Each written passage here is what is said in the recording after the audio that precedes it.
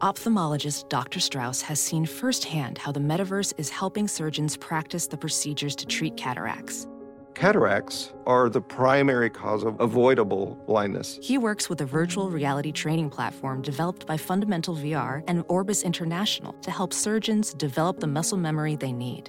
The result? More confident, capable surgeons. And even more importantly, Patients who can see. explore more stories like Dr. Strauss's at meta.com/metaverseimpact. As you write your life story, you're far from finished. Are you looking to close the book on your job? Maybe turn a page in your career? Be continued at the Georgetown University School of Continuing Studies. Our professional master's degrees and certificates are designed to meet you where you are and take you where you want to go. At Georgetown SCS, the learning never stops, and neither do you. Write your next chapter. Be continued at scs.georgetown.edu/podcast.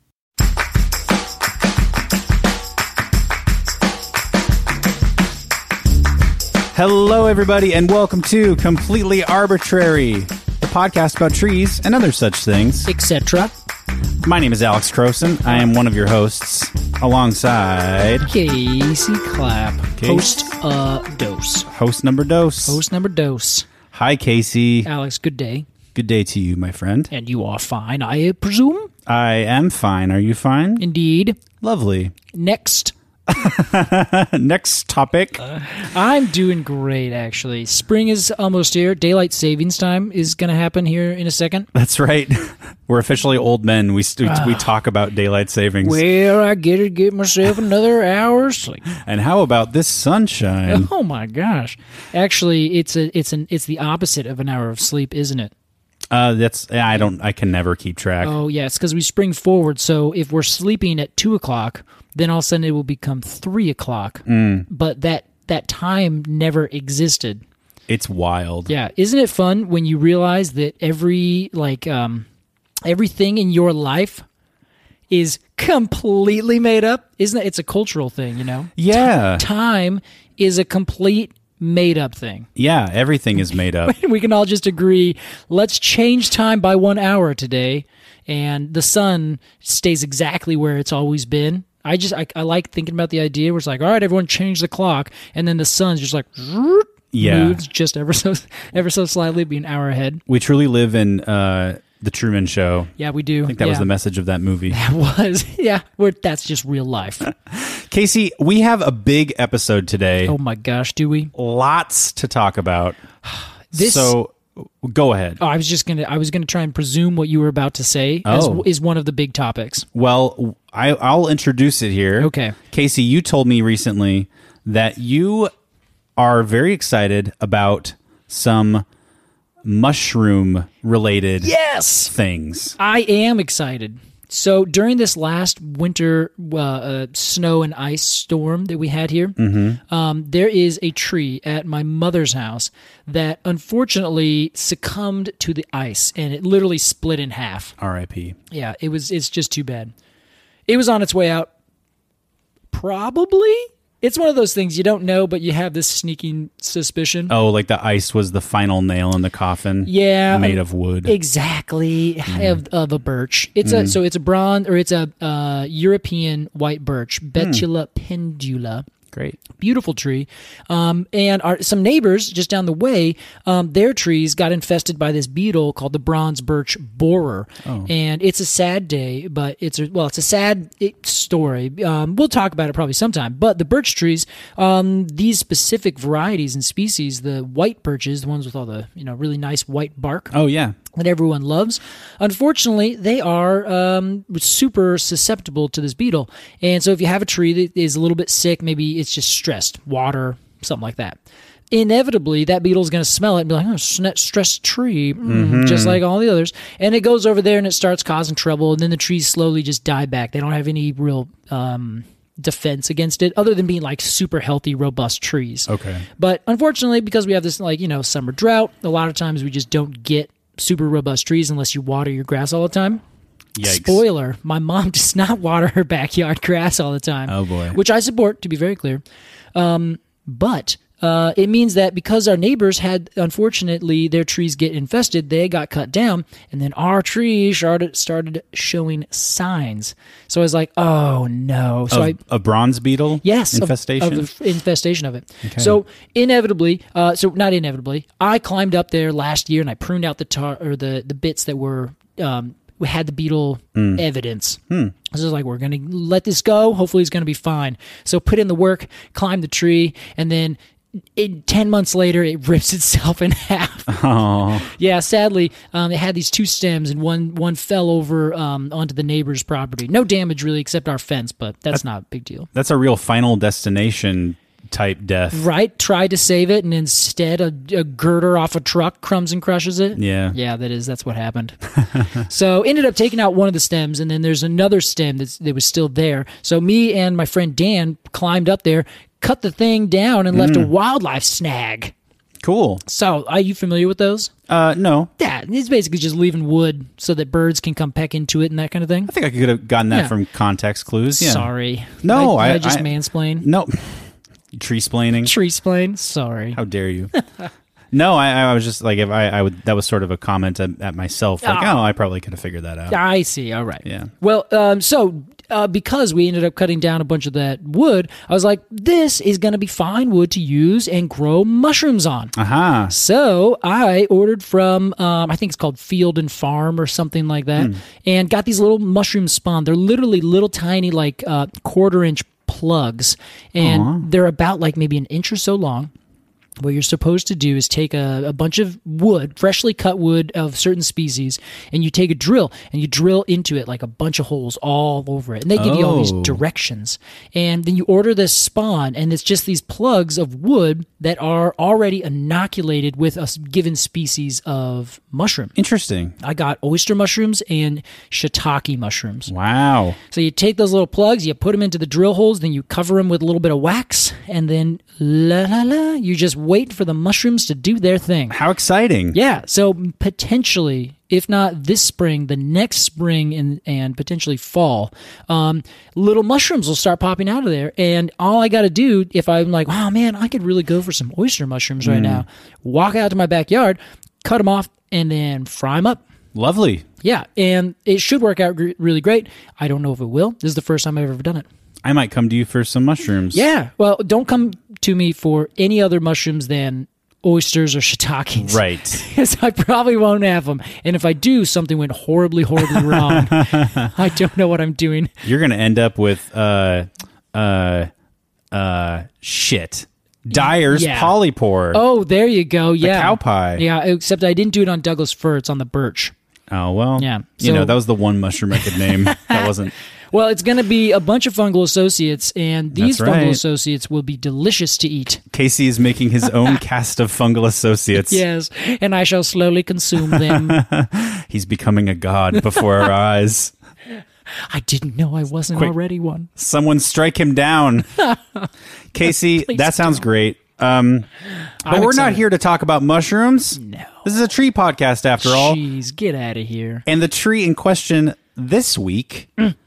Our very last episode of the season. This is so exciting. You guys, we made it 12. That's right. And today we are talking about the Southern Magnolia. That's right. Said in a completely standard Pacific Northwest accent. You should have done it in a Boston accent this time. Oh, that would have been ironic and good. Exactly. But I wish you had any amount of cleverness in you.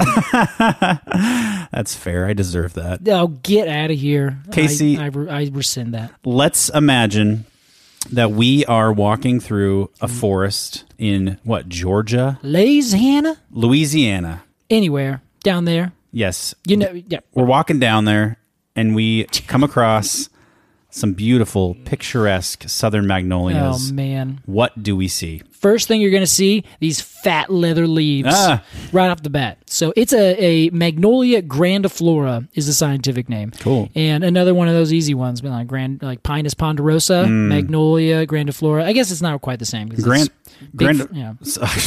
sorry. sorry. We're out of sync tonight. Grandiflora sounds straight up like big flower. It's exactly what it means. That's Great. quite literally it. And the flowers, some of them can be like 6 or 8 inches across when they are fully open. So, but you're not going to notice that right off the bat. You're going to be walking through the forest, and it's going to be a little bit darker underneath this tree because they're evergreen, and they have these big, thick leaves. They're alternately arranged and spirally kind of as they go up the stems. And the leaves are probably anywhere between like 8 and 10 inches. 8 would probably be pretty reasonable. 10 is huge. Okay. But there's variation, of course. And they fall off they're evergreen, so they keep their leaves for more than one season. When the old leaves inevitably fall off, they just cover the ground, and they're really leathery. This is interesting because it doesn't really decay very quickly. Interesting. So if you're walking around, you're going to see all these old leaves sitting down underneath one of these old trees, and they'll just sit there for a couple of years and then slowly decay over time. But because they're evergreen, they put a lot of effort into keeping those leaves really tough for a long period of time. So inevitably, when they die, they sit there and they have to wait for all those toughness parts to, decay. Interesting. Oh, because they're so tough, they take a while to decay. Exactly. You may have said that, and I just... Honestly, I think you just said it better. So I appreciate you for that. Hey, I'll take the compliment. Casey, I said to you before we recorded that these leaves look like you could take 3 or 4 of them, 3 of them maybe, and stitch them together and make a football. Yeah, I think you could. Like, I bet you that they would be really great as baskets, Or if you weave a basket but make it really loose, you could probably tuck these leaves in there, strips of them. In fact, I wonder if they've been used for that ever. I don't know. I'm almost certain they have. I would be willing to bet. If we thought of it. Then someone much smarter than us probably has. And probably several thousand years ago. Yeah, exactly. A lot more able than us. Mm-hmm. So they also, of course, are magnolias, which are one of the most famous flowering plants in the entire world. So they have these big, huge flowers that are like this creamy white color. And when I say creamy, I mean if you just had the color, you would think that you could just dip a spoon into it and pour it over cereal or yogurt or something. I would call that color. You don't pour cream over yogurt. It is. You saw my face. As soon as I said that, I looked over and I was like, that does not make any goddamn sense. Casey hit a brick wall on his head. I was like, you pour milk into yogurt, and oh God. Why not? Double up on that cream. You know what? Yeah, why not? Thank you, Alex. Sometimes I just want to be myself. I think we're going to start a revolution in this country. People are on Good Morning America. They're going to be talking about how everybody's pouring milk on yogurt. Oh, when that day happens, it's going to be the new diet fad. Oh, that's going to be... I feel like that's going to be on Gwyneth Paltrow's website. Oh, yes. Oh, did you get your yogurt milk? Once, yeah. Of course I got it. Look at my skin. It's perfect. Once her goop money runs out, she's on to yogurt milk. Oh, well, that's never going to happen. I would describe that color of the magnolia flower as like vanilla bean. Yeah, perfect. I just want to eat it. I do. Yeah, it's the same. I feel the exact same way. Yeah. Well, they have also these really beautiful little the fruit parts. And this is always a fun one when you look at the fruit of a magnolia. Some are really big, and these ones specifically are. They're an aggregate of fruit. And it makes sense when you think about the flower. We'll talk about that in a second. Okay. But the fruit basically is this big conglomeration of little capsules, and the capsules just pop open and almost like flip out a little red seed. And that little red seed is, it looks red, and that's what attracts birds to it. Interesting. It doesn't really have a significant amount of, I guess, nutrients really, but it looks really good. And I'm sure it has like a sweet flavor to birds. I bet you they like it. But it looks like that, and then it pops out. So you see the fruit, and the fruit literally kind of goes bleh, and exudes out these seeds. Interesting. Yeah, they're really cool. Huh. And then goes about 50 feet tall or so. You can find it down the southeastern United States. In fact, I believe it's the Mississippi state tree. It is. Louisiana? I think it might be both. Let's double check that. Mississippi and Louisiana. Oh, yes, I remembered that. How about that? Casey, not only are these trees white and green and apparently a little red. Oh, that's right. There is a fourth color happening here. Yes. That I was very happy to find out about. Oh, it's great. It is the orange. Orange. Orange. Much like your hat. Yes, I am. You know what I've been learning recently? Apparently, I'm somewhat known for having orange hats. Oh. I didn't know that until recently. I think that says about you that you like high visibility. Yeah, I guess that's true. So the orange, the leaves on the underside, they have these little teeny tiny hairs, kind of like peach fuzz. And the hairs in the underside is extremely orange, like stunningly orange. Yeah. I guess it would be a burnt orange, more or less. So I don't want to say like neon. It's not like my hat. It's much more subdued. It's as about a color. The color of my guitar hanging on my wall. Yeah, it's exactly like that. And then imagine that contrasted on the other side with this like really intense, glossy, dark green. Gorgeous. And then when you're looking at one of these trees, which we can find a bunch around here, they're planted as street trees, as ornamental trees. They're really like kind of the old school kind of tree where like you would have planted in the 40s. And now there's some big, gorgeous, beautiful ones. And if you look at them during the early mid-spring, right when their leaves start coming out, their leaves have this, like that's when the colors are at their absolute highest. So you end up getting these like dark glossy leaves with these orange undersides, and they just kind of pop and speckle through the whole tree. Yeah. It's so gorgeous. Just the contrast. And I think this should be another thing. I'm pretty positive. It's orange and blue are the complementary colors on the color wheel. So they're exactly opposite. Right. Green's pretty close. It's not perfect, but they are very much on the opposite sides, more or less, of the color spectrum. So they really pop and complement each other. So I think it's an extremely effective color scheme for a tree. Yeah, it's gorgeous. If I were a bird, I'd be all about it. Right? You'd hang out it. Not to mention it's evergreen, so you can just chill in it all year round. That's right. Why wouldn't you? Wow. And then, I already like the magnolia. Ooh, and you go look up some photos. They're stunning. I don't even have to look at photos, Casey. Good for you.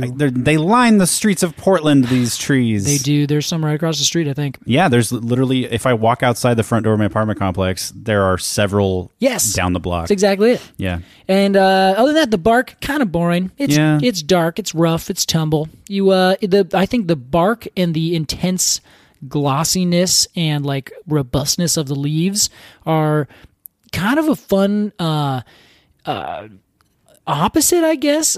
Contrast is the term I'm looking for in terms of like texture for these like really delicate looking white and very cream flowers. Yeah.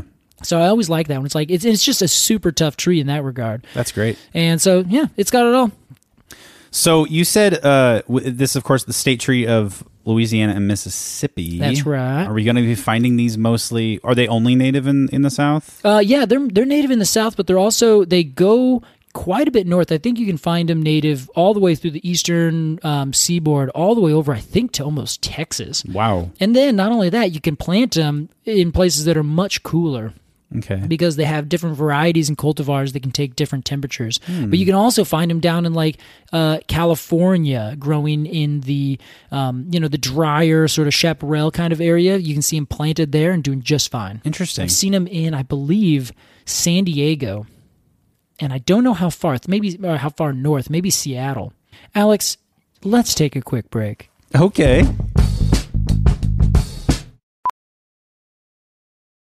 Professional welder Shayna Ford used VR training developed by ForgeFX to hone her skills as a welder. The more time that you spend practicing it, that's what separates a good welder from a great welder. VR training can help students like Shayna repeatedly practice specific skills. Virtual reality definitely helps because the more muscle memory that you have, the smoother your weld is. Explore more stories like Shayna's at meta.com/metaverseimpact.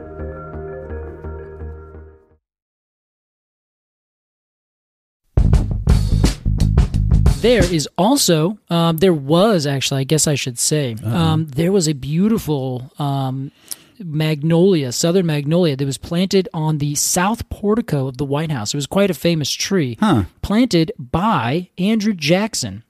But we should note, it was planted by Andrew Jackson, very likely grown on his plantation most likely by slaves. So it's tainted a little bit. Of course. Anything related to Andrew Jackson is tainted. That's it. Yes, that's a fact. Piece of shit. So regardless, the tree itself, I think we can talk about it being a pretty cool tree. Yeah. And it grew and it lived for, what was it? I think 39 presidencies. That's incredible. Yeah, planted 1835, one of the oldest trees. And then unfortunately, during I think 2018, it had to be taken down. The Arboretum, or the National Arboretum, National Arboretum Arborist, went out and they said, yeah, it's in too rough a condition to keep it. And that happens. Trees get old, and when we have them planted by, other, historic buildings, the rest of the White House and the lawn, that kind of thing. Not to mention people are walking there all the time, and it's much more gracious for a tree to be removed, I think, than completely crush and fall apart. I see. And I'm sure it's a matter of perspective, especially if it's an ecological place. Let the tree crash, because it still is a part of that ecosystem as it slowly decays and other things grow on it. Oh yeah. But in this case, unfortunately, after 100 and almost 200 years. Jeez. Is that old for a tree? It's for this tree species, okay, yeah. Okay. But of course, you don't know how it was taken care of, so it might be that these trees can live for, that long or more. But because it was planted where it was, people had pruned it, and there's I think they had filled some of it with cement one time. This was an old thing that arborists used to do. If there's a decay cavity, they'd be like, "Oh, just fill it with cement." Oh, wow! You can still find some trees like that. Sucks to run your chainsaw through it and find that. Wow, Casey, you're blowing my mind. This is like how a dentist would take care of a cavity. I think it's exactly the same idea. That's so interesting. Yeah, but it doesn't do anything. What the hell were they thinking? They just totally weren't. But you know what? They were trying something new. They were innovators at the time. Sure, yeah. But yeah, they would do that. And I think I've seen some people have done that still to this day, or ask me about it. I've seen fresh in the last 5 years, fresh cement inside of a tree. Amazing. Yeah, which is, I hope, is just some old timer who's just like, this is how I did it back then. This is what it's supposed to be good now. I'm gonna do it. And they just fill it up. He goes home and dips his baby's bottle in whiskey. Yeah, it's because it's teething, Alex. Come on. In fact, I believe that exact tree on this White House tree on the South Portico, I believe it was actually featured on the back of the $20 bill from 1928 to 1998. That exact tree? I believe so, yeah. Amazing. Yeah, I'd have to look. I don't have a $20 bill from 1998 on me. Oh, sure. That I can think of. Hey, if you out there have a $20 bill from when? Snap a photo. Oh, you didn't. Oh, dang it. I was going to say send it to us. So yeah. Yeah. Yeah, please send it to us so that we can have it. Yeah. We'll give you a free shirt. Please give us money. Yeah, we'll give you a free shirt in exchange for $20. Yeah, did you ever listen to Car Talk when you were younger? Of course. All right. Whenever they said, if you have a complaint or a comment, write it on the back of a $20 bill. Oh, those guys. Yeah, it makes me laugh. I wish we thought of that. Click and clack. Oh, man, I love those guys. Hey, we're sort of like click and clap. I never knew. You get out of here. I don't know why I'm click. There's not really a... Well, because I'm clap. Well, sure. So you got to be the other. But you have a reason to be clap. I don't have a reason to be click other than you being clap. We can talk about it later. All right. That's another subject. Casey, the star of this tree, and I say star very deliberately, is the flower itself. It is. That is exactly it. That is... you're totally right. They're beautiful, aren't they? Thanks. They're gorgeous, yeah. So half the reason that I think these trees are really interesting, and a lot of people would tell you this, some scientists are saying, well, let's pump the brakes on this. But magnolias historically have been known as the prototypical flower, a very, very ancient, primitive flower. Okay. And the primitiveness of it is based on a couple things. One, it has, instead of all of its flower parts, meaning its sepals and its petals and that kind of thing, all arising from one circular point, like a collar around the base of the receptacle is what it's called, which is the sort of base part that connects the stem to the flower. Okay. So the petals would all come right out as if they're coming from a collar underneath there. The magnolia, however, is spirally arranged, and so all of its petal parts and all of its stamens and all the other flower parts all spiral up this receptacle. Interesting. When you say spirally arranged, the first thing I think of is a, pine cone? Yeah, exactly. Yeah. And that's half the reason they think that it is a primitive kind of flower. Because pines are super old. Yes, exactly. And they're super old, but also, that's getting revised here as well. We're like, yeah, they are really old, but there's trees and other kinds of things that are way older that don't necessarily have this. Okay, I see. But with the magnolia specifically, for years and years, everyone would think that these are... that represents a very historic or very ancient kind of thing. But there have been angiosperms that have been found that have predated magnolias by quite some time. In fact, this one is only, actually I think all magnolias only started to really appear and break off from their ancient ancestors about 95 million years ago. So on the time scale, there's some that are still out there. Maybe there weren't big trees, maybe they weren't specialized like magnolias are. Because this kind of goes to the second thing about the magnolia flower is that it actually predates bees. Like bees did not exist. Okay. When this plant initially started to create a flower. And as I know, bees and other insects? Oh, many other insects. Are how flowers transport the good stuff. The good stuff. The goods. The pollen, exactly. baby. You are exactly right. It's one of the first things that, children learn. And Alex knows it. Sorry, Alex. As soon as I started saying that, I was trying to say it in such... Exactly. You get it. It's one of the most commonly understood things. I should have said it more that way. I know that you weren't being malicious. I thought it was funny. Exactly, Alex. You have the level of a kindergartner of knowledge about this. Well, sorry. I just discovered it today. I just Googled pollinator. I couldn't even spell it right. I probably still... No, I think I could. As I've said before... As I've said before... Listen, you've been watching a lot of Sopranos. I have been watching a lot of Sopranos. I don't think they would even say befores. No, they're more refined than that. As I've said before...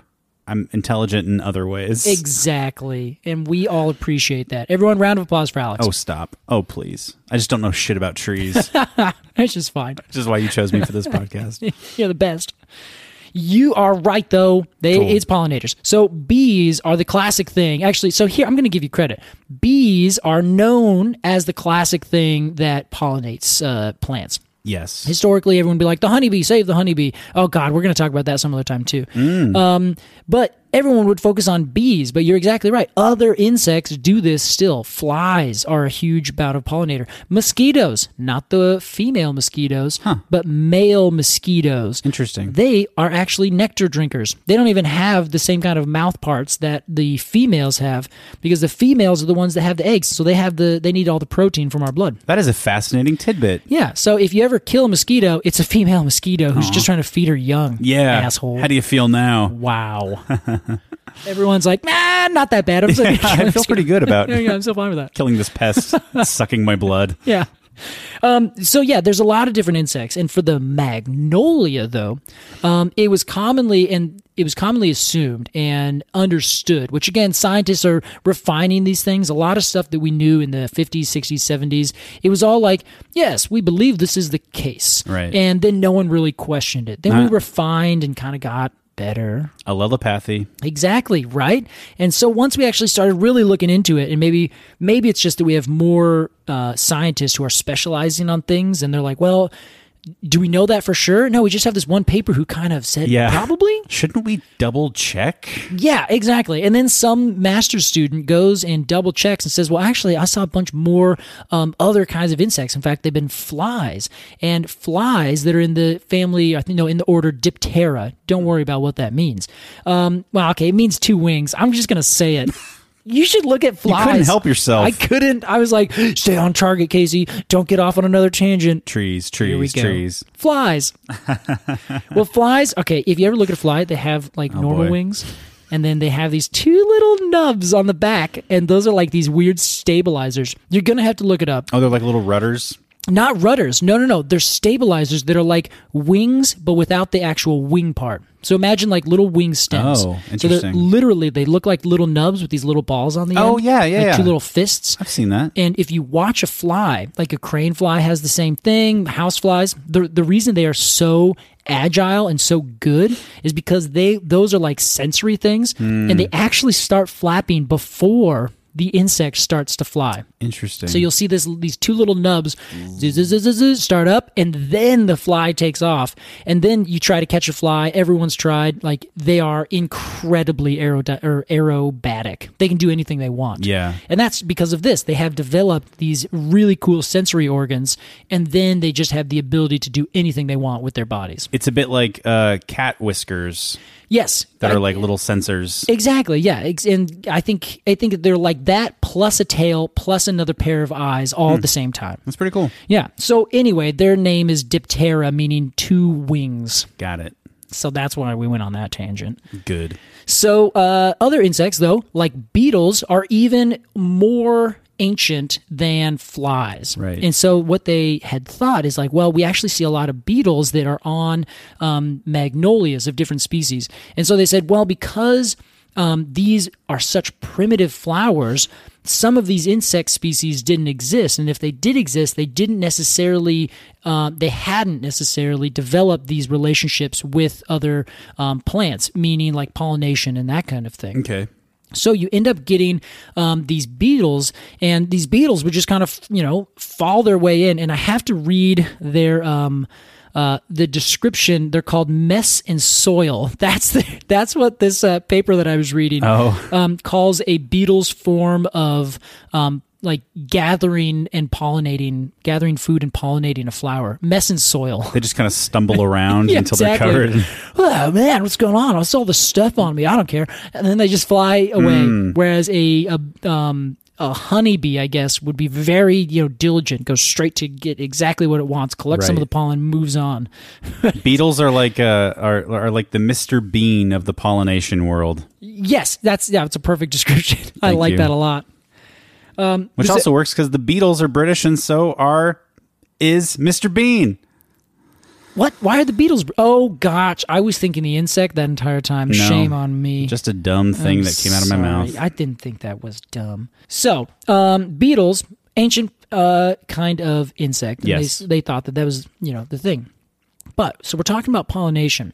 And the reason that I really wanted to do this right now, sorry, I should be more specific. This tree right here at the end of our season is to celebrate. We've done it, and we want to talk about this really big, beautiful flower, but then also talk about what's so cool and kind of get everyone jazzed for spring. Cool. So the flower opens up. It's an ancient flower. It's basically been unchanged for millions of years, tens of millions of years. Awesome. It just didn't need to do anything different. It's succeeding, still succeeding. Why change what's working? Interestingly enough, we now term these kinds of flowers perfect flowers. Good for it. And why do we call it that, you ask, Alex? I know why. Tell us. Because it has... Oh, did you want to say why? No. No, I moved my leg and it hurt. So I wasn't wincing because you were stealing my thunder. Sorry.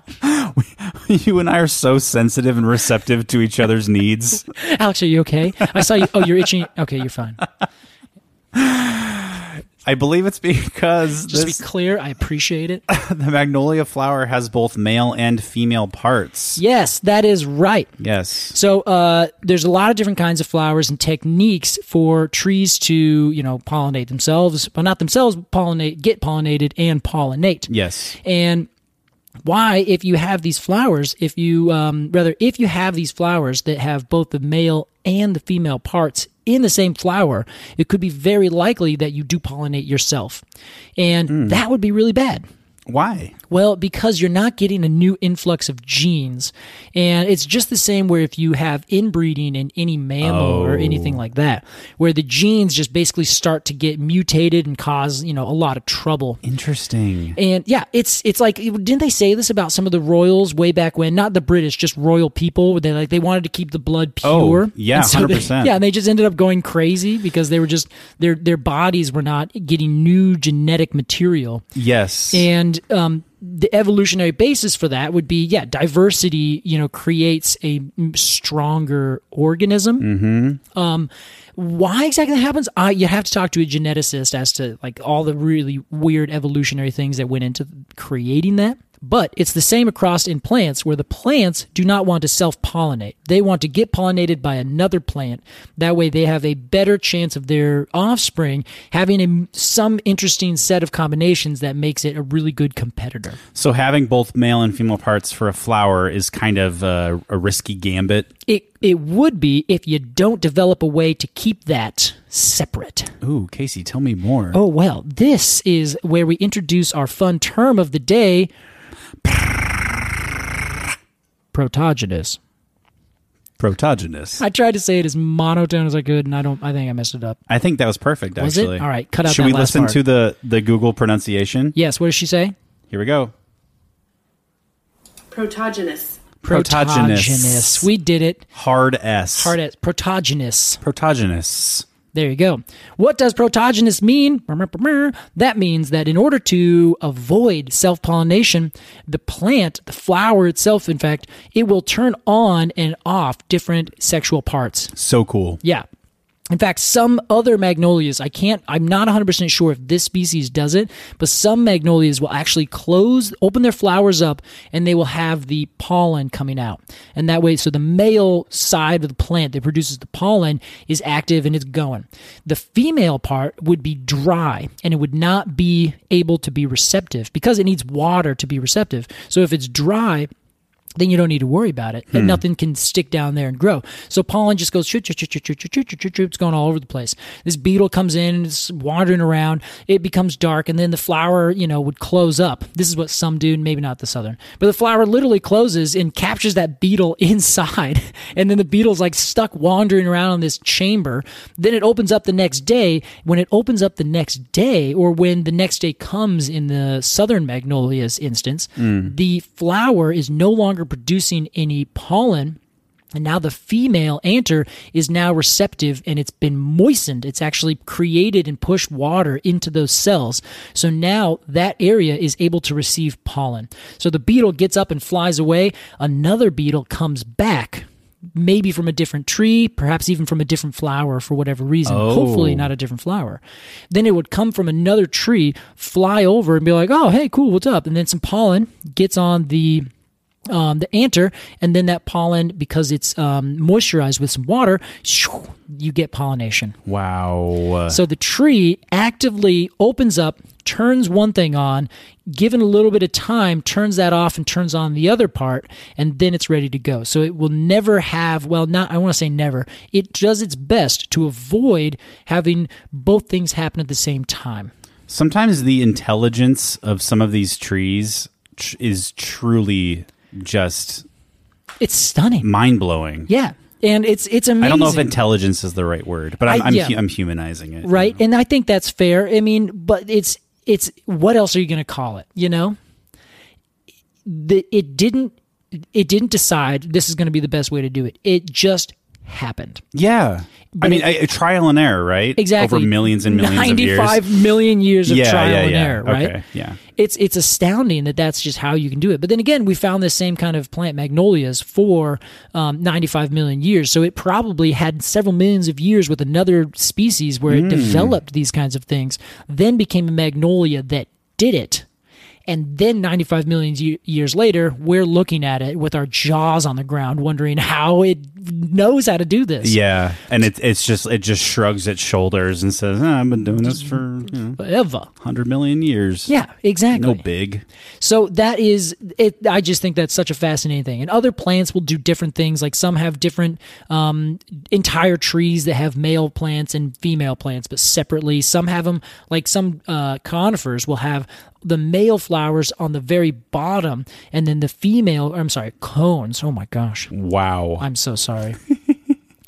The male cones would be what?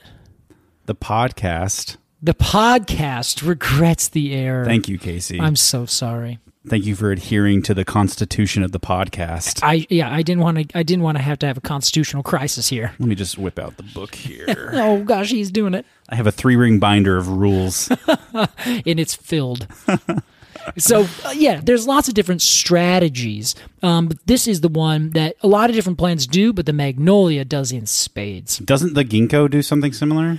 No, it doesn't, because it is dioecious. There are female plants and male plants. Oh, I was just mixing it up. Sorry. I knew that there was something to do with female male stuff with the ginkgo. Oh, yeah, certainly. With theoretically almost every living thing, except for slugs. No, not just that they were females and males. No, Forget I said anything. Never. Oh, I try. Well, I quit the podcast. No, I can't do this alone. I would have to talk to Solo this whole time, and he's so quiet. He's a good listener. He's a very good listener. He's asleep right now. But yeah, so that is that is why these are the perfect flower. Very cool. And that is why we call them a perfect flower, because there's a lot of different plants that have perfect flowers, which means, of course, they just have all the female and male parts within one single flower. I just love that term. I think it's fun, and also because there's so many, it's kind of fun to say, you're a perfect flower, you're a perfect flower, you're a perfect flower, you're a perfect flower. And then you find one flower is like, you're an imperfect flower. Ooh, burn. Yeah. And then I was going to say, if every flower is a perfect flower, then no flower is a perfect flower. Exactly, yeah. But luckily in this case, we have to think perfect being a little bit of a different kind of definition. It's not saying you've reached some perfection of grandeur. You're just, you got it all. It's true that in the flower world, there are winners and there are losers. Exactly. Sorry, nature hurts. The magnolia is a winner. Well, there you have it. So it's I don't know. I just think it's a perfect flower. So a lot of we have magnoliales as a big order of trees, and it's because we said, well, these are pretty primitive, and we can see a lot of flowers and a lot of different families underneath the magnoliales that have a lot of different plants in it. So a significant amount of plants grow and are related to the magnolia, and they just kind of pop out there. And so they're a big group. They're a big name in the plant family world. Ooh, they're a soprano, if you will. They're a soprano. Yeah, exactly. So you cut one down, you might watch yourself. Might get whacked. You might get whacked by a branch. It hits you on the way down. Oh boy, Casey, I think this is a perfect time after this wealth of information about the perfect flower, the perfect southern magnolia. Chef's kiss. To give it a rating, will our golden cone ratings be perfect? There's only one way to find out. Casey Clapp, we begin with you. All right. So this is, I have to be careful here because I'm worried that it would be a little bit kind of like the ginkgo, where a lot of my ratings, I think about them and I talk about how grand these trees are, and I think about all these perfect trees and all these great ones that I've seen. And then when I do the rating, I'm like, all right, Casey, get serious. Yeah. This is where you gotta, you can't just make this up. This is Casey Clapp, but they're overplanted. Exactly.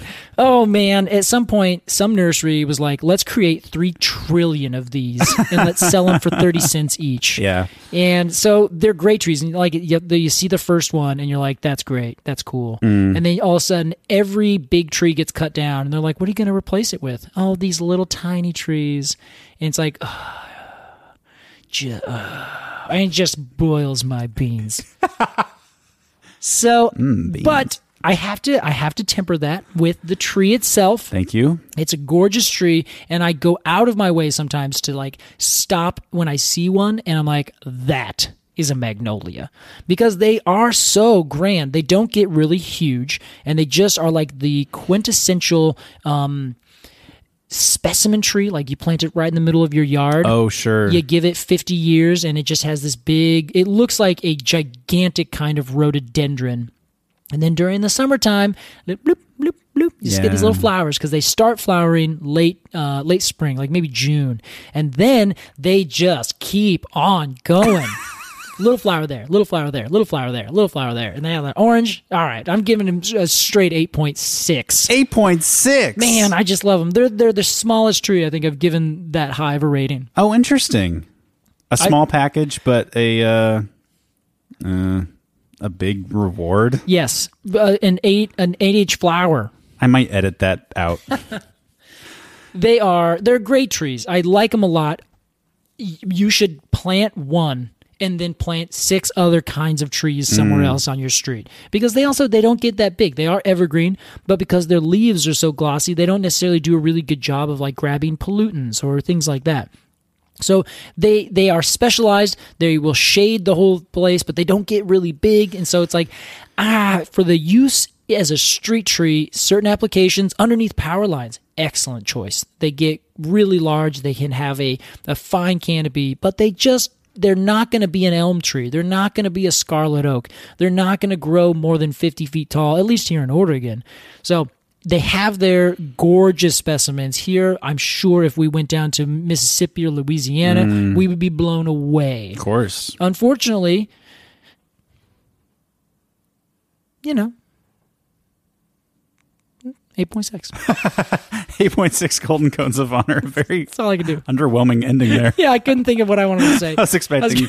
I think I was just going to be like, unfortunately, I just don't like them. I got you. And I just couldn't let that be, so I decided silence was better. Yeah, sometimes silence, in improv, silence sometimes is the answer. Oh, there you go. Mm-hmm. It pushes the narrative forward. Correct, without saying it. 8.6 Golden Cones of Honor for the Southern Magnolia from Casey Clapp. That is what I think. Alex, if you have an opinion, now's the time. Whoa. Sorry, I was going a little Lucy-Lou there. A little menacing. Yeah, wait, no. No, I guess it's not Lucy-Lou. What was her... oh my gosh. Oren Ishii. Ishii. Oh gosh, you guys, I love Kill Bill. I'm sorry. We watched that together. We did when we were stuffing envelopes full of golden cones. What good times. What was that, 2 years ago? Wow. No, Casey, remember. The Southern Magnolia, I like a few things about it. All right. And I dislike a few things about it. I think we should name them each. And here are my things. Lengths. It's pretty attractive. Okay. I like that it, what I really like about it? I love so far in this season of Completely Arbitrary, season 1. Oh, our winter collection. Yes, our winter 2021 collection. I have loved the ancient trees. Your Metasequoia glyptostroboides. Don Redwood, for you Alexes out there. Oh, God. The ginkgo biloba. Yep. And I like the Magnolia. Magna Carta. That's the one. Grandiflora. Big flower.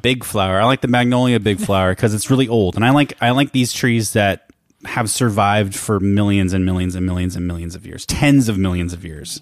I like those trees. That is a kind of tree I like. I discovered this about myself, Casey. You know what I find interesting about that is it provides, I don't know, you see the layers in a tree. All of a sudden you can recognize, you're like, oh, that's a Southern Magnolia. That tree has some history. Yeah. I like a tree with some history. Yeah. With some baggage, right? Yeah.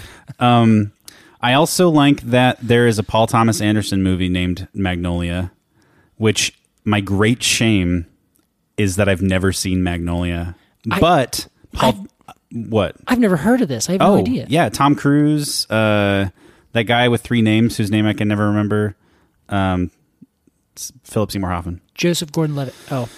Philip Seymour Hoffman. Yeah, all right. Although that is one of my great shames in my movie fandom because There Will Be Blood, another Paul Thomas Anderson movie, is like my favorite film ever made. Really? Yeah. I didn't know that. There Will Be Blood. Yeah, but I've never seen Magnolia. We should watch it. We should watch Magnolia. Right. We probably should have done it before this episode. That would have been kind of a cool tie-in. That's going to give us a 3-hour and 9-minute long Patreon episode. Hey, Magnolia watch along? Yeah. Let's do it. Press play now. So yeah, I think it's fine for a few reasons. I like that it is it's in evergreen. I think that's cool. Mm-hmm. But it's like a broadleaf as well. Yeah. Which I think is neat. I think visually and like the tone of a Magnolia is a little old school and like not in a cool way. Oh, I see. It reminds me of a tree that you might find in like a Sears and Roebuck catalog. Right next to your Craftsman house. Get your Craftsman tools. Exactly. Right, yeah. They're a little grandma-esque. I see. which, maybe if I had a grandma, I wouldn't find that as a negative. I see what you're saying. Yeah. But you know what I'm saying? They're maybe a little dated. I think that's fair. I mean, like, there's a lot of plants that you can have that same exact sort of idea with. So I think that's valid. What's another kind of out of fashion tree? Oh, well, you're asking the wrong person. Just one. So I would be like, the ginkgo's out of fashion. Oh, okay. No, I wouldn't say that. The camellia. There's a bunch of old camellias. You can find any 1950s house has 2 camellias on either side of the walk, or boxwood is dogwood, another right? Yeah, dogwoods. Yeah, where they're all like they basically came in fashion during the 1950s, 60s, when everyone's like, have your own suburban home and plant a tree in the front yard. Yeah, so that's kind of how I feel about Magnolia. Yeah, gotcha. However, I don't think that's going to take too many cones away. Okay. So I'm just going to give this a 6.8. I think that's fair. Honestly, I think that averages nicely. Okay. What's the average of ours? It's about 7.2. Oh. Yeah, I think that's a fine rating, honestly. And I feel like every time I say this, like every single episode, I just get really excited talking about it, and then I have like a guilt complex where I'm like, oh, you can't go less than that. Oh, no, sure. Come on. But trust me, I'll get there. There are some plants that I just have just a bad taste in my mouth for. Some literally, some figuratively. I've tasted that licorice fern. Yeah, I think I should have told you the root is what tastes like licorice. Well, you stood and watched as I ate the plant itself. I more than watched. I cackled. You did enjoy it. Casey, that was our review of the Southern Magnolia. Jeez, Alex. It's now time for a game. You told me that we're going to do a game, and I forgot to ask you what it's going to be. Oh, God. It's a secret. I have no idea. This game was pitched to us by a listener, Casey, which is now my favorite way to make this show. Our listeners giving us ideas. This sounds perfect. Yeah. Because it's a great idea, and it's going to be a lot of fun. Also, I don't know if you guys know this. Our brains have limits. Mm-hmm. And everything that you send, we're just like, oh, thank God someone else is helping us out here. 100%. We appreciate it. We love hearing that people love the podcast. We love questions about trees. A lot of fun. We love when people send us ideas for segments. I'm glad you said segments. You can also still send us ideas for trees. We like that too. Yeah, we're going to do literally every tree. So if you send us an email asking us to cover a tree, consider it done. Casey, there's no time limit on this game. There's no winners or losers. This game is more of a discussion. Oh. Here's how it works. Mm-hmm. We are going to take a classic group from media. All right. Okay. For instance, it might be the cast of a sitcom, right? The characters from a sitcom. Or it could be a group of superheroes. Okay. Okay. Today, we're talking because we both have established our love for this genre. Mm. Today we're talking ancient Greek gods. Oh, gosh. Okay. All right. I am going to choose several Greek gods. Okay. And we are going to assign them a tree. What? That best fits their personality and their purpose. Gosh. And it's going to be fun. This is exciting. I feel like at some point there's probably some scholars going to be like, they already have trees. But I'm excited about this anyway. I mean, literally on this first one, Zeus, his symbols include oak tree. Yeah, whoops. We're going to ignore that. Yeah, this is our version of this. Yes, this is our interpretation. Yeah, this is our decision on what exactly we want. That's right. So let's start with the man himself, the king of the gods and the ruler of Mount Olympus. God of the sky, lightning, thunder, law, order, and justice, Zeus, a.k.a. Jupiter if you're Roman. I was going to say, this harkens back to another nutty episode. Oh, yes. Which one was that? Black Walnut. Jupiter's Nut. Yeah, Black Walnut. Oh, I could remember Jupiter's Nut, but I couldn't remember which. All right, that's fair. Okay, so Casey, let's talk Zeus. He's throwing thunderbolts. He's laying down the law. He's big. He's tough. Uh-huh. He's huge. He's fatherly. Yeah, I will say, I do have to say the oak really does make sense here. But 100%. I would honestly go with the bur oak, though, which is native to the Midwestern United States. Okay. It is unrelated to the... it's an oak, so it's related to all the other oaks. But it's not like closely related to any oak that the Greeks would have had any sort of association with. And the reason I say this is because there's also an association with ancient myths and legends from Native American tribes where they would revere the oak tree because it got struck by lightning all the time. Cool. So everyone's like, well, why? And they're like, well, the oak tree is how the gods would communicate or send messages or interact with and somehow, us here down on the mortal ground. That's great. Yeah. So the oak tree was always this big one. And the bur oak specifically, it grows out there in the Great Plains and it's just huge. It just grows out there. It has this big canopy and it just kind of stays short and stout, but gets really wide. Cool. And not quite as like a southern live oak where like they go and hit the ground and come back up. They're stout and tough and strong. Out there in the middle of the plains, nothing else. Boom, bur oak, and then you just get this lightning strike all the time. Sick. Yeah.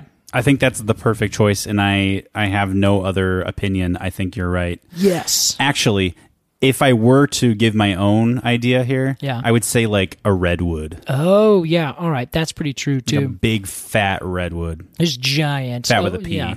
Yeah, well, I mean, obviously. Okay, that's Zeus. Also, a bur oak, I mean, I guess all oaks, maybe. The limb and branch structure, when it doesn't have any leaves on it, looks quite like lightning bolts. Oh, does it? Well, good eye. I'm not looking at the same thing. They're going out and they're, Yeah, I can see that. Forked off and such. I like it. Casey, our next Greek god is Queen of the Gods and the goddess of marriage, women, childbirth, and family. Okay. I'm talking, of course, Hera. Oh, Hera. Juno, if you're Roman. Oh, I didn't know that. That explains quite a bit of that movie. Yes, precisely.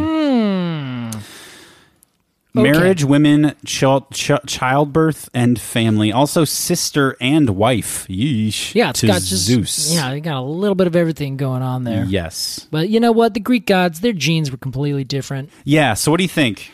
What do I think? So I'm trying to think of this, and honestly, the tree that comes to mind right off the bat, which I'm not convinced about because I'm kind of going through a Rolodex of trees in my brain right now. Rolodex, sorry.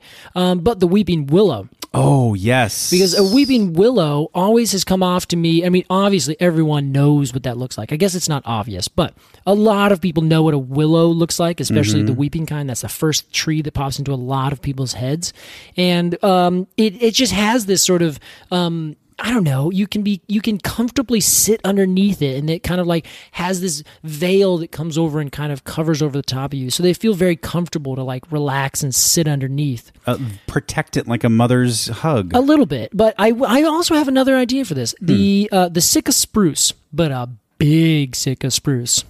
So Sitka spruce are they're a spruce tree that grows over here in the western. It's actually just right on the coast from the redwoods, Northern California, all the way up through southeastern Alaska. Okay. And down in the rainforest area of Washington, Oregon, and Northern California, they can get up to like 350 some feet tall. They can compete with redwoods any day of the week. Wow. And they have these really like gorgeous buttress bases that kind of come out and have these really nice, like the perfect angles where it goes from nothing in the ground and then they just go straight up into these big tall columns. And for some reason, I always see them as being like extremely powerful and really like delicate looking when you're kind of afar or you're far away. You see that they have needles, but their needles don't necessarily come off as like so sharp. They're extremely sharp. So when you get close to them, you're just like, my God, this tree is massive. It's super huge. And if you touch the needles, they will almost lacerate your hands. Like they are just like, don't touch me. And for some reason, I've always had that as... Like I was saying earlier, I don't really genderize trees very often. Obviously, we have to say male or female. But if someone once asked me, like, if you could think of trees in that way, like, what would be like the first tree that comes to your mind for a man, for a woman, or something like that?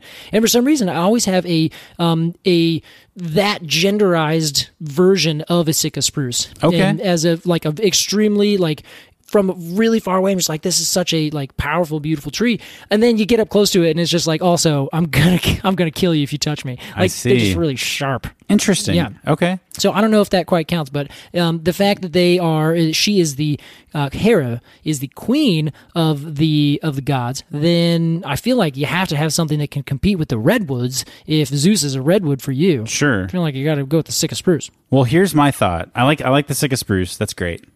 I'm going willow also. I'm going, because it's one of the 12 trees I know, I'm going black willow. Well, there you go. I know that when a black willow limb falls on the ground, a black willow grows in its place. Yes. That you can literally take branches off a black willow, stick them in the ground with some water and soil, and a black willow will grow. Yeah. To me, that says something about childbirth and It's very fertile. Fertile. Thank I you, see. Casey. Oh, that's the word you're looking for. What I edited out of this episode was me sitting here for 10 seconds trying to think of a word that I couldn't think of, and fertile is the word, Casey. Fertility, yeah. Like in terms of like a fertility goddess kind of, feeling. Precisely. Gotcha. And also very beautiful and powerful. Which, hey, if that ain't Hera, I don't want to know what is. Moving on. Poseidon, god of the seas, water, storms, hurricanes, earthquakes, and horses. What? Yeah. Why? Maybe water horses? Like seahorses? Did you know hippopotamus means river horse? No. I love that. Yeah. Hippopotamus. Mm-hmm. Casey, what do you think? Poseidon. Okay, Poseidon. All right, so when I think of Poseidon, I think of like powerful, but also like I don't think this has much to do. Isn't there Waterman, Aquaman? That's what I'm thinking. But I'm not thinking Aquaman. When I think of like Poseidon, I think there's like some, I don't know, some myth that I read or something. I just picture like this really big, tough person who's this big beard and like just doesn't talk a lot to anyone else. Like, not because he can't, but because he doesn't want to. I live in the ocean for a reason, kind of thing. Okay. So I feel like it would be a tree that is like good on its own, but chills out, but is like very related to water. Very good. Guess. Yeah. I'm going to choose the bald cypress. That's a great one. All right. You think so? 100%. All right. Because it literally lives in swamps and waters or water, lowland areas. One of my first ideas was the Dawn redwood. Oh yeah, which was in China. Yeah, was called the river oak. The water fir. The water fir. You're exactly right. Or, some people say river oak, some people say water fir. Potato, banana. Exactly. Okay, great. Bald cypress. Yeah. And the other thing is that the bald cypress has these fun little things called knees, which are literally growths that come up from the roots just right above the surface of the water. Cool. And I kind of like that idea of them growing in a underwater, but then also just be like sending up these little things every now and then from the depths of this, black water, swamp down there in Louisiana. Very cool. Just like Poseidon coming up and being like, hello. With his army of seahorses. That sounds awful. Or like his tridents. Yeah. I was. Is that what you were going for? And not exactly. I was just thinking, like, something that comes up from the depths of the water. Oh, like Poseidon himself. Yeah, exactly. Okay, I'm sorry. That's okay. I think that was fair. Let's see. Poseidon, to me, he's in the water. Correct? Commander of horses. Commander of horses. That's how he introduces himself. Hi, I'm Poseidon, commander of horses. I also come from water. I also live in the oceans. How about this? Like a swamp. Maybe you can tell me what this is. Yeah. Like a willow in the swamp, or like a tree in the swamp that has like a bunch of lichen growing off of it. All right. Yeah. There's what would that be?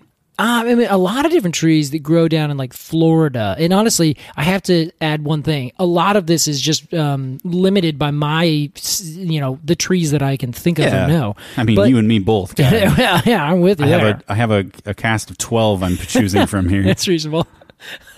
The Canyon live oak is a tree that grows in that area, but there's also like species of oaks, and there's a species of tupelo that also grow down in the swamps. And anywhere in the southern swamps, especially the further east you go to, like Georgia, South Carolina, Florida, they have these huge, big, gigantic trees covered in Spanish moss. And this Yes. goes all the way over to Texas in a lot of places, too. I think the connection I'm making is the Spanish moss looks much like a beard. Like a beard of seaweed kind That's of thing. right. Yeah, well, then I would go with that. I'd say swamp tree. Yeah, cool. Let's do a couple more here, Case. Yeah. I like this game. Casey, next, one of my favorite goddesses in the Greek pantheon. All right. We're talking the goddess of wisdom, handicraft, and warfare, Athena. Oh, yes. Minerva, if you're Roman. Oh, and I forgot to Okay. say Neptune is Poseidon. Oh, yes. All right. So we're talking Athena, wisdom and handicraft, which I'm thinking arts and crafts and woodworking and such. Yep. And warfare. She's also the daughter of Zeus. Ah, okay. All right. She rose from her father's head fully grown. That's it. That's the one. Yep. And in full battle armor. She was born ready to fight. Damn straight she was. That's kind of cool. Yeah, that's pretty hardcore. Maybe one of those trees that has spikes all over it. That's one that I was thinking of. Yeah. Yeah. So I have I'm on two different sides right now. Okay. So one is I want to say the honey locust. Is Wow. one. And the reason I want to say the honey locust is because it's a tree that grows up. It's got really thick, not thick bark, but it has these kind of fun plates that come off of the bark. But if you bite into it or something nicks it or something, it sends out these thorns that are like, insane. Where the scientific name is Gladicio triocanthos. And the triocanthos means that it literally has thorns that come out in threes. And I've seen some that's like, those things are nothing to mess with. Like they're terrifying. Wow. They'll stop anything from messing with that tree. Except a chainsaw probably, but that's neither here nor there. Interesting. And so but the thing is, they're cool. They're just chilling, whatever. And then all of a sudden, like a branch breaks or something else happens. Then all of a sudden they're like, "Foing!" and they send out all these sharp thorns, and they're just like, not having it. Don't mess with me. That's very cool. Yeah, but wisdom and handicraft, that leads me also towards a willow, but also a western red cedar, or I would be willing to say the northern white cedar.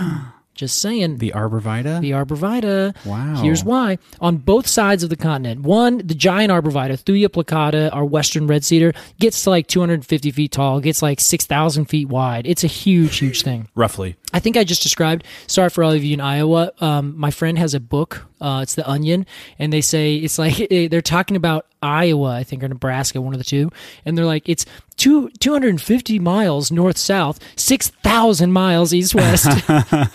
Sorry, I think I just channeled that for a second. Anyway, the western red cedar gets huge. It's really tall. It can get really tall, but it gets really, really big and super, massive in terms of diameter. It lives for a really long time, and the first peoples over here in the Great Pacific Northwest, they called it the tree of life. On that book that we talked about, the plants of the Pacific Northwest coast, that has like a full gigantic page for this one tree because they're listing out all the uses for this tree. And it was like you would build baskets out of the bark. You would catch salmon and put the boughs around the salmon, and then you would roast it. You would use the bark to make baskets, and you use the twigs and the roots to do all sorts of other things. It was a tree that was used from start to finish, everything about it. So it was a handicraft like tree. If there was one tree, a whole village could spend days and weeks getting almost everything they needed from it for at least, a little while. So in terms of wisdom and handicraft, it also, the same as the eastern or northern white cedar, if you bit into the get vitamin C from the needles. So it was a medicinal tree. It was a useful tree, handicraft, wisdom, like it has all of it. Wow, great. So, all right, I'm going to go with the tree of life for that. I'm right there with you. All right. I agree 100%. Casey, one more. Okay. Possibly one of my favorites. Not up on Mount Olympus. Mount Olympus. Not up on Mount Olympus, but under the world itself. I'm talking the King of the Dead, Hades. Man, I keep on thinking of the Disney version, and I just really like that Hades variety. Hey, what's up? So I'm Hades. What's up? Oh, yeah. What was the guy who voiced that? Oh, I don't know. I can think about him right now. Yeah, I can see his face. Yeah. I just can't remember his name. He is that. I love Hades. I think he's the coolest. Well, what do you think? God of Death. Yeah. Keeper of the underworld. The pine tree. Generic. Wow. Okay. You get put in a pine box. Hey, that's pretty straightforward and cool. Easy as that. Honestly, I don't think Hades is a tree at all, Alex. Wow. I think that Hades is the entire fungal world. Yes! Because he is the fungal associate to the tree. Oh my God, Casey. Yeah, as soon as a tree falls on the ground, it doesn't, sometimes, a fungus will cause a tree to fall down. But other times, the fungus just says, welcome, you're now going to become a part of us. Casey, brilliant. That's what I think. Hades is mushroom. That's it. Perfect. It's the mycelium of the world. Well, that was our game. That was a lot of fun. And yeah, I happen to know there are a lot more Greek and other gods out there and that we could talk about. Oh, many. And next time we're talking about the cast of Community, so you better get watching. Oh, God. Perfect. Casey, let's move on to our completely arbitrary Q&A. Our question this week is from listener Joshua Jordan. What up, Joshua Jordan? Two names, better than one. That's right. Any relation to Michael Jordan? We may never know. Joshua asks, what's going on inside trees that are really tall and skinny? I travel from Texas to northern Minnesota to see family, and I notice a steady change in the shape of trees as I go north. By the time I'm in northern Minnesota, the trees have a diameter of 6 inches, but they are much taller than the trees in Texas. That's right. This is true even for distantly related trees like Texas pines. Correct. My question is, what's going on inside the tree to make such a dramatic difference in height? Casey, I chose this question because it sounds like a question that I would ask. No offense, Joshua. Yes, you don't want to insult Joshua by saying you also had the same question. Yeah. You are too We're of kind the same ilk, to wink, yourself. wink. This is a good question, and this has nothing to do, before you go on, with anything about the it's a very good question is what I'm saying. Yeah, it's great. A thorough question. So both of you guys are actually noticing something that a lot of people wouldn't even notice or even consider thinking about. So, yes, so if I can wrap it up, I would say, why are some trees really tall and skinny, and why are some trees really short and not so skinny? Well, there's two main things that go on with this. The first would be genetics. Some trees just don't grow tall. They just don't. They just don't have it in their DNA. They just don't have it in their DNA. They just kind of top out, and for whatever reason, sometimes it has to do with physically how they're built, like you would have wider vessels and trachees versus not, which is just like pipes, basically. So if your pipes are not able to take enough water up there, way to the super height, you just don't worry about it. But It also there's a lot of other complications, but that's not the reason. That's not the answer to this question. It could be, and I say that where if you just have a bunch of trees, you plant them both all 100 feet apart in the same big area, everything's exactly the same. Some trees will grow up and out, some trees will just grow out. Okay. And kind of up. But then at one point, you're going to get one, it's like the redwoods. They'll just shoot up to 300 feet in a matter of years, whereas an oak tree will get up to a certain height and decide to grow out, where it's just has its side growth is bigger or it grows wider than it grows taller. So it just puts more effort going out than up. Okay. But that's not the answer to this question. The answer to this question is, what is the difference, not of what's happening inside the trees? That is a reaction. What's happening outside the trees is what's causing the change in morphology. Okay. So I would be willing to bet if you are down in Texas versus up in Minnesota, the two main differences is, one, you got a lot more water in Minnesota than you have in Texas.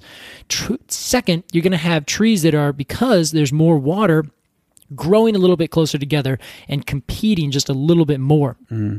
So if you are a tree, let's take the Douglas fir, for instance. Lovely. You have a Douglas fir and you plant it in the middle of a field. There's no trees for 100 feet in every direction. Okay. Perfect amount of water. It's just loving it. Full sun, everything. That tree's going to grow up and it's going to start putting out branches. As that tree starts putting out branches, it's going to have branches on 100%, 360 degrees. Then it's going to grow up and it's going to have branches, up branches, up branches, and you get this big, wide open thing. The branches that are lowest are going to continue to grow out. There's no reason for them to not. There's no shade they're going to run into, so they're just going to keep getting bigger and bigger and bigger. Okay. And then the top is going to keep growing up and keep growing up. The tree is going to get really wide. Like the diameter is going to be huge. Okay. And it's going to look like it's a massive old tree when really it just is growing in the most perfect conditions. It has 80 feet or whatever of photosynthetic material all the way down to the ground, 360 degrees. So it's getting extremely well fed. So if you're getting extremely well fed, you're getting just a little bit wider around the rings, if you know what I mean. Do I ever? So that's what's happening there. Now, imagine that same exact tree. Everything about it is the same, except you plant 500 trees around it in every direction. All of a sudden, as it puts out these lower branches, the tree right next to it puts out its lower branches. And then all of a sudden, when those lower branches meet, one is going to grow over the top of the other and kind of shade it out. Yeah. Then as the tree grows up and puts out branches at 6 feet instead of 4 feet, all of a sudden, the ones that are at 4 feet are now covered by... are now shaded down below. So all of a sudden the tree's like, well, I'm not getting energy from my lower branches. The only possible place that I can get light is if I go up. Okay. So the tree grows up because it's now losing all of the branches on the ground or below. So if you have competition from other trees in a forested area, you are trying to get as high as you can possibly go because that's the only way that you are going to survive. Because if you stop growing, the tree next to you is going to grow bigger and taller, and they're going to put those branches out just a little bit higher every single year, and you're going to have branches that are just a little bit lower every single year. Okay. Until all of a sudden the trees next to you literally go and take all the sunlight away. So it's less about what's happening. It's less about the tree and what the tree is capable of, and more about conditions like outside the tree, competition and such. Yes. So you can do the same in arboriculture. We would call the term taper, where you have to remember a tree is more or less a cone, where you have the central, the middle area, the pith, as we talked about last week. Yeah. And then the next year, you have a new layer that grows out on all sides of that pith, right? Mm-hmm. And then you have a new shoot that comes up that same year. So you get tip elongation and you get diameter elongation. It gets a little bit wider. Okay. So now, if you do that again and again, can you imagine how that kind of becomes a cone on top of a cone on top of a cone? Uh-huh. So trees that are growing and they're getting really wide at the base because they're getting all this energy, they have all these lower branches, they can just get as fat as they want and they don't have to worry about growing tall really fast. Those trees are really strong and stable with these really thick bases. But you just have these big fat cones. Other trees now, if they're growing up higher, those cones are much skinnier. So it's still a cone, but instead of being a wide base and a skinny top, it's a really skinny top with a little bit less or wider base. So you end up getting what looks like straight columns when really they're losing diameter inch by inch by inch as you go up. Interesting. So we call it taper because it's literally the taper in the stem as it gets smaller in diameter as the trees grow up. Yeah. So if you have a big, gigantic forest of trees, they do not have to put on big, wide rings in order to stay up. Because just like if you've ever been to a concert, you recall it's when a bunch of people would stand in a crowd and there would be other people around you right next to you. Where you might listen to music. Yes. That's stuff that you see on the internet. Yeah. So imagine that. If you're standing in a big crowd and it starts to wave and move, you don't have to stand and like keep shifting your feet around. You just kind of let the crowd push you and you just kind of lean on the crowd, and you're just kind of moving with the whole flow of it all. But you are not actually holding yourself up. Everyone around you is holding you up while you're moving around. I guess maybe I'm thinking of like a pretty, more of the front of a crowd where everyone's really stoked. You and I went to different concerts. We went to different concerts. Well, basically, if you have trees all around you and a big wind comes, that all those trees are just moving at the very, very tippy top. Okay. And then all the trees that are on, say, your left side are buffeting you from the wind coming from your left side. So you don't need to worry about putting on strength to hold yourself up from the left side. I see. And then if you have that on the right side, the front and the back, you just have these big, long noodle trees because they don't need to be super strong down in the lower stem because they're not moving down there. They're just moving a little tiny bit because all the rest of the forest is holding everything at bay in terms of all these other forces. That's interesting, Casey. Yeah. So as opposed to the trees down in lower Texas, they have a lot more room to grow out, and it's more beneficial in Texas, perhaps, to grow just a little bit wider and then keep just a little bit more shade underneath your roots so it doesn't dry out as fast. Gotcha. But you're also not able to grow up super tall because as you get bigger and bigger, you have more exposure to more sun, which is good, but that means you're also using or have more opportunity to lose water. So trees in drier habitats tend to start growing out at a lower elevation or a lower height than trees in wetter habitats where they can grow just a little bit taller because they have all the water in the world to deal with. Great. Yeah. So, and that's true almost across the board if you go around. So that is the main answer is taper in trees and forest conditions versus not forest conditions. That's great. Yeah, there you go. Thanks for the question, Josh. Great question. This is actually a really fun one. If you have a question about trees, email us at arbitrarypod@gmail.com. It's ARBORTRARY pod@gmail.com. Follow us on Instagram at arbitrarypod. That's right. Or join us on Patreon. Become a tree hugger, a part of the Arboretum, or join the Cone of the Month Club for varying amounts of money from your pocket. It's a good time. We appreciate it, but you can also just, give us a thumbs up in whatever way that you want. You can forever listen for free, and you don't have to interact with us at all if you don't want to. That's true. We don't mind. We'll do this anyway. Casey, this was our last episode of our first season of our new podcast, Completely Arbitrary. Thank everybody for sticking with us. Yeah, thanks, guys. And next season, we will not be telling you about. I was going to say, don't bring it, Alex. Until our trailer comes out. So next week, instead of a regular episode of Completely Arbitrary, you will be receiving in your podcast app of choice a trailer for season 2 of Completely Arbitrary. We're very excited to share our ideas with you. It is going to be fun, and we got them all planned out. Not to mention, though, we should say that we're sorry that you're not getting a great new bit of content tomorrow. Next week, I meant. Yes. But Alex and I need a break sometimes, too. That's right. We're going to take the week off. It's a lot of work over here. Everyone should give Alex another round of applause. He puts in so much time.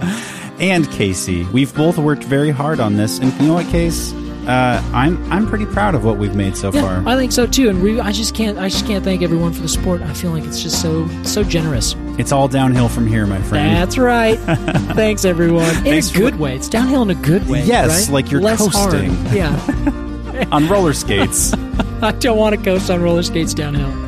Thanks for listening to Completely Arbitrary. We'll see you next time. Bye. See you next season.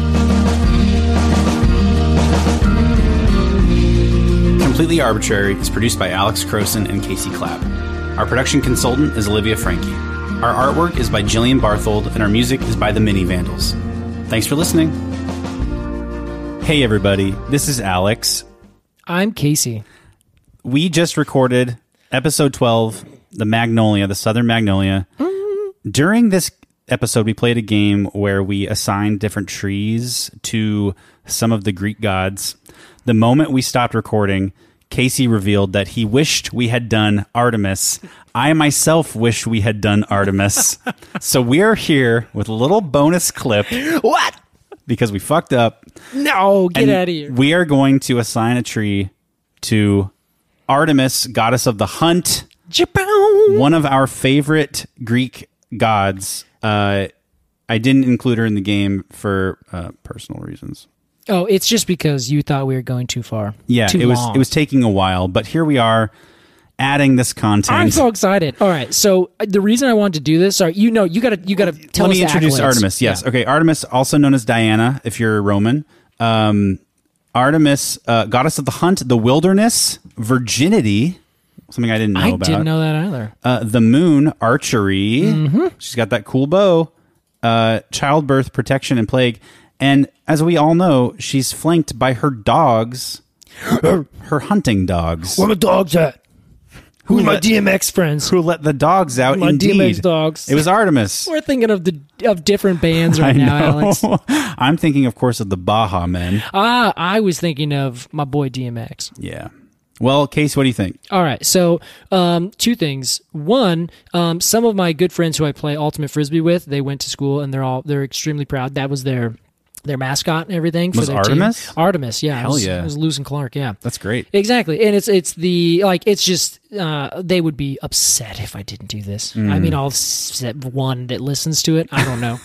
regardless, because Artemis is like such a badass character, but also kind of is like the I don't know, her character has so many different sides to it, where it's the moon, and it is, what is it, protection and plague, did you say? Yeah. And a couple other things, like, but then at the same time is like, oh, I got these 2 huge dogs, and I shoot, like, I'm the goddess of the hunt, like, wilderness, like, I don't know. Everything about Artemis is just so badass to me. Yeah, and she's got layers to her as well. So many, yeah. So I like the yew tree for this, which some people would say, and this is YEW. Yews are quintessential longbows of the not even ancient, just of the French and the English. Sweet. Say. Yeah, so it was like, oh, an English longbowman or a French longbowman, they would have yews that they would use in order to shoot yews. Was that good? That was good. Yes, that was good. You don't have to pander to me. So not only, and because of the kind of trees, so out here we have the Pacific yew, which I don't know for sure, but I would imagine was also used for some amount of archery. I cannot confirm or deny that. But I only find them growing really far out in wilderness areas. They, for some reason, maybe they got cut down. They didn't do, they don't perform anything huge in the environment. Like, they're not massive trees. They grow really small in like really far out, areas. But they're super tough trees. Some of the hardest wooded trees. They have this beautiful bark. They have gorgeous green leaves with these little fruit called an aril. And they little have olives. Yes, they kind of look like that. Yeah. Yeah.